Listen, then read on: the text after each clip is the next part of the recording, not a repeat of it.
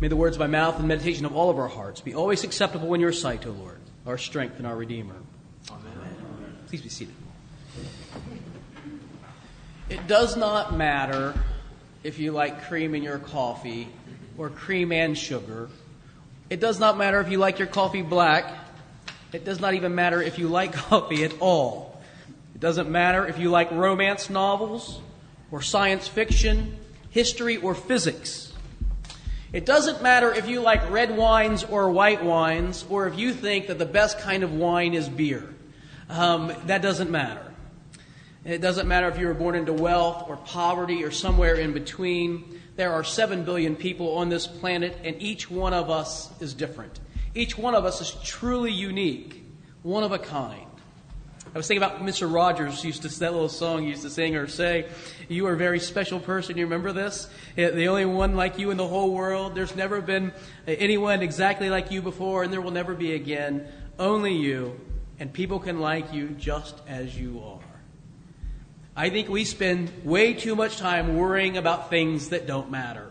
We worry about what we're going to wear. We worry about the PTA luncheon, and whether we get first place in the science fair. We worry about why the bishop chose somebody to be over top of a committee and not somebody else. I actually only worry when he chooses me, but people get worried about some of these sorts of things. If you were honest, and if I was honest, we would have to admit that we spend way too much time worrying about things that simply do not matter. That doesn't mean, however, that nothing matters. It doesn't mean that there are no matters of significance. There is a middle ground between everything mattering very much and nothing mattering at all. We should say, or at least could say, that there are a few things that are very important, and there are a lot of things that are very unimportant. There are a few things that are important, very important. I think the main goal, maybe of life, is to figure out that list. What are the things that really matter, and what are the things that don't? How do we major on the major and not on the majors and not on the minors? Have the right priorities in life. And even saying that, if I use that language, the right priorities, the proper priorities, the things that are important, is value-laden language, isn't it? It causes somebody, maybe to say, "Oh, you have a right list and they have a right list, and who has the right list?" Well, maybe you could push back against that, and we could have a little bit of debates about who has proper priorities and who doesn't. But I think for the Christian, there is an objective reality about what proper priorities look like. There is an actual standard, an objective standard for what is important in the world. And St. James has been working with us through this list of some things that are important. If this is your first time through St. James, and we've been in this general epistle for a few weeks now, James is a very pragmatic religion. He comes at us in a very practical sort of way. Kind of gets in our face and just makes things very clear. He begins by saying, first of all, that religion is ethical. That it's not good enough to simply be hearers of the word. We must be doers of the word. He says we have to be careful what we say. Our words can harm people or they can bless people. And so we have to be careful about the words that we say. He says that we should not discriminate. That we should treat people fairly. He says that we should be concerned about the needs of the poor and not be indifferent to people suffering. And last week he said we should be careful not to become a teacher because teachers will be judged more strictly than others. He adds another one this week to a list of priorities, and it's this, the very first verse. If you want to take your bulletin and look at this with me, James chapter 3, verse 13. Who is wise and understanding among you? By his conduct, good conduct, let him show his works in the meekness of wisdom. Who is wise and understanding? We could translate this word understanding as learned. Who is wise and learned among you? Who has who's an expert? An expert on what? Well, an expert on the life of faith, right? Who's an expert on the religious life? And suddenly everybody says, "Oh, the guy who wears his shirt backwards, that's the expert right there." Point to him. Maybe the university scholar on religion, people who write big books and that sort of thing. But I think James, while he does have teachers in mind here, I think he has more than just the teacher. It's not just the teacher who's wise and learned. A lot of lay people are wise and learned too. A lot of the best lay people are wise and learned and seek to be wise and learned. That's what we all actually want, isn't it? I mean, we want to be wise in the ways of God and learn the ways of God and practice those in our lives. I just thought about, the way that even the whole sermon works. I mean, imagine I said, no more sermons. No more sermons in Mass. We're done. First of all, my kids would be like, yes. But maybe a few adults would be too. But in a few weeks, I'd have a full-scale mutiny on my hands. And rightly so. Why? Because we come and gather together to worship, but also to learn, to be formed and shaped in our minds and in our lives. We want to be wise and learned. But there's a danger in learning. And the danger is arrogance. The more that we learn, the more arrogant we can become, or at least or tempted to become. And arrogance leads to bitter zeal, a sense of zealousness about our ideas and about what we think is right and true. I want you to never forget, and I'm sure you haven't, don't ever forget that the men who flew planes into buildings on September 11 did so out of religious fervor. They did so because they believed that they were doing right in the sight of God. They murdered thousands of people because of their religious zeal. Listen now to James, verse 14, the very next verse.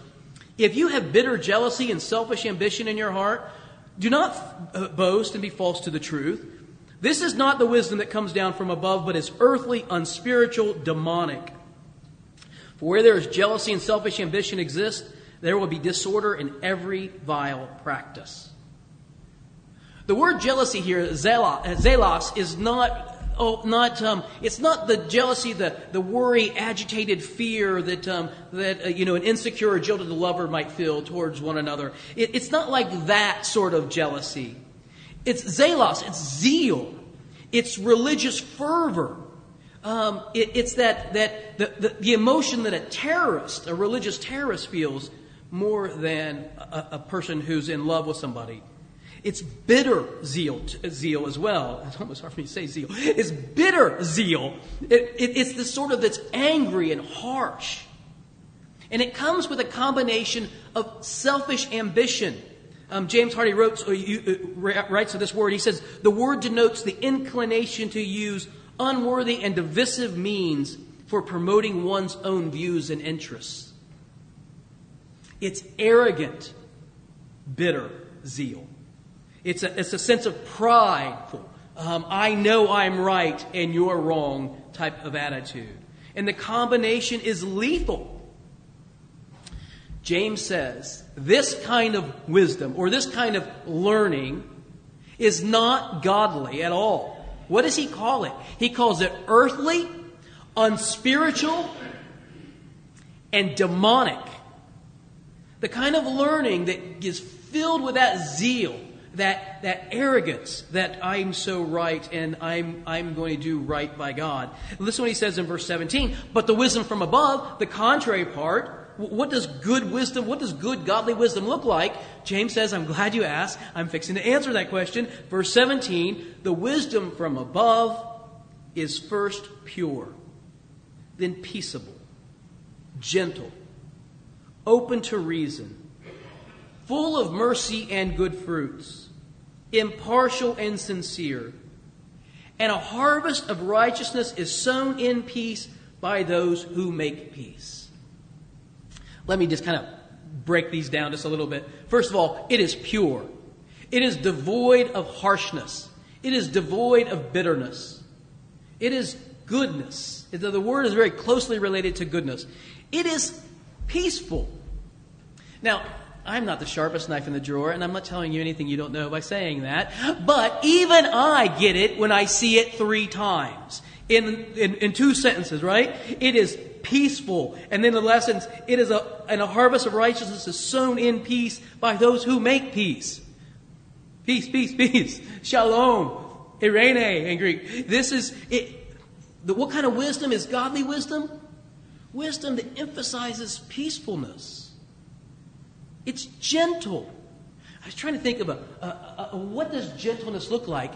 And if you've ever been to my house and met my dog, you would understand gentleness. She's a lab. She is a lover of all things human. And her whole goal in life is to make you feel better. If you're down and she somehow has this sixth sense, if you don't feel good, she's at your feet and she's right there. And when we play and we roughhouse around, I can stick my hand out there and she'll grab hold of my wrist, with her mouth. But she gums me. She covers up her teeth so she won't hurt. She's gentle. A godly wisdom is peaceful. It's pure. It's gentle. It's reasonable. I think we've lost rationality in a lot of our public discourse and a lot of the Western world. Oh, I see what you mean. That's a good point. Oh, I see how you got there. This is reasonableness. It's merciful. Not harsh and judgmental, but rather is one that lets people off of the hook. Fair-minded, impartial. And the last one is sincere, which actually in James' New Testament Greek, ahypocritical, unhypocritical. It's just authentic. It's one who listens to others, who values others, who treats people with dignity and respect. It's someone who listens and understands and doesn't always agree, but can disagree agreeably. This is what godly wisdom and understanding looks like. Not everything matters, but some things do, right? Wisdom and learning matter. But wisdom and learning ought to be godly wisdom and learning. We ought to conduct ourselves with the qualities that James is saying, that we don't know everything. I know you all have opinions, and most of them are really, really good. I've heard them. You have really good opinions. But they're not all good. There are some that are flawed. I have really good opinions. Just ask me, I will tell you. But some of them are flawed. I don't really know which ones are and which ones aren't. That's the problem, because I hold them all equally true. Just because we have some level of expertise doesn't mean that we have reached that level of perfection. And we ought to be gentle with our wisdom, gentle in our understanding. I thought about ways in which this doesn't happen in the world. And here are just a few. Sports. Sports are a great place to have fun. They're a great place to kind of poke fun at friends, especially those friends are from, a city in Pennsylvania. It's a great place to have a lot of good-natured humor. But I've seen it get to the point where it doesn't become good-natured. I've seen grown men fighting in a parking lot of a stadium because they disagreed and wore different color clothing. I don't like you because you don't wear my colors. It's just obscene and foolish. And besides that, it's fluid. You can disagree with the greatest person or the greatest player or the greatest team or whatever. It's just all nonsense. But some are a little bit more close to home. Christian traditions. There are 47,000 denominations in the world. 47,000. Do you know why? Because we disagree about everything and we can't disagree agreeably. And so we just storm off. I'll go off and play on my own, take my marbles and go home. We have become unreasonable, so sure that we're right, so unwilling to listen, so intolerant to anybody else's opinions. One more. Our politics. Oh my. We are so sure we are right and they are wrong. And whatever we and they are, you just fill in the blank for yourself. We are so sure that we are right, they are wrong. So certain that they can't even have a modicum of reasonableness. There's no compromise. It has to be this way and this way only. This is the way it is. And you know what happens? We fight and we argue and we divide and we damage our republic. I was thinking about the fact that the church has this, as well as the politics, right? But the Lord promised that He would be with us for the church. The church is going to survive. The gates of hell shall not prevail against it. But He didn't make that promise for the republic. If we keep doing what we're doing, we destroy the very fiber of our democracy. It's dangerous. Godly wisdom is not like that. It is not divisive. It is not warring. It is not intolerant. It is gentle. It is peaceable. It is reasonable. A couple decades ago, there's this fellow, Richard Carlson, who wrote this book called Don't Sweat the Small Stuff. And it's all small stuff. You remember this title? I never read the book. I like the title. I don't know I agree with the title, but I like it. I mean, it sounds kind of clever. And it sold millions of copies. Still, way up there on the bestseller list. Because people realize that we spend too much time on trivialities and not enough time on things that are important. Not everything is of equal importance. Some things matter more than others. It was in the collect today. Did you hear it? Don't let us be anxious about earthly things, but help us be mindful of things heavenly or something there like that. Let us not be anxious about worldly matters, but let us be diligent about things that really do heavenly matters. I think St. James would say that some things matter more than others. And there are some things that matter. It matters that we have wisdom and that we have learning, but that it's godly wisdom and godly learning. And that we are peaceful people. We champion peace over being right. That we would rather seek kindness rather than correction. That we're people who are merciful. I think these are things that James would say, if we get those right, then we're rightly ordering our lives. And if we don't, well, then we're not. In the name of the Father, and the Son, and the Holy Spirit.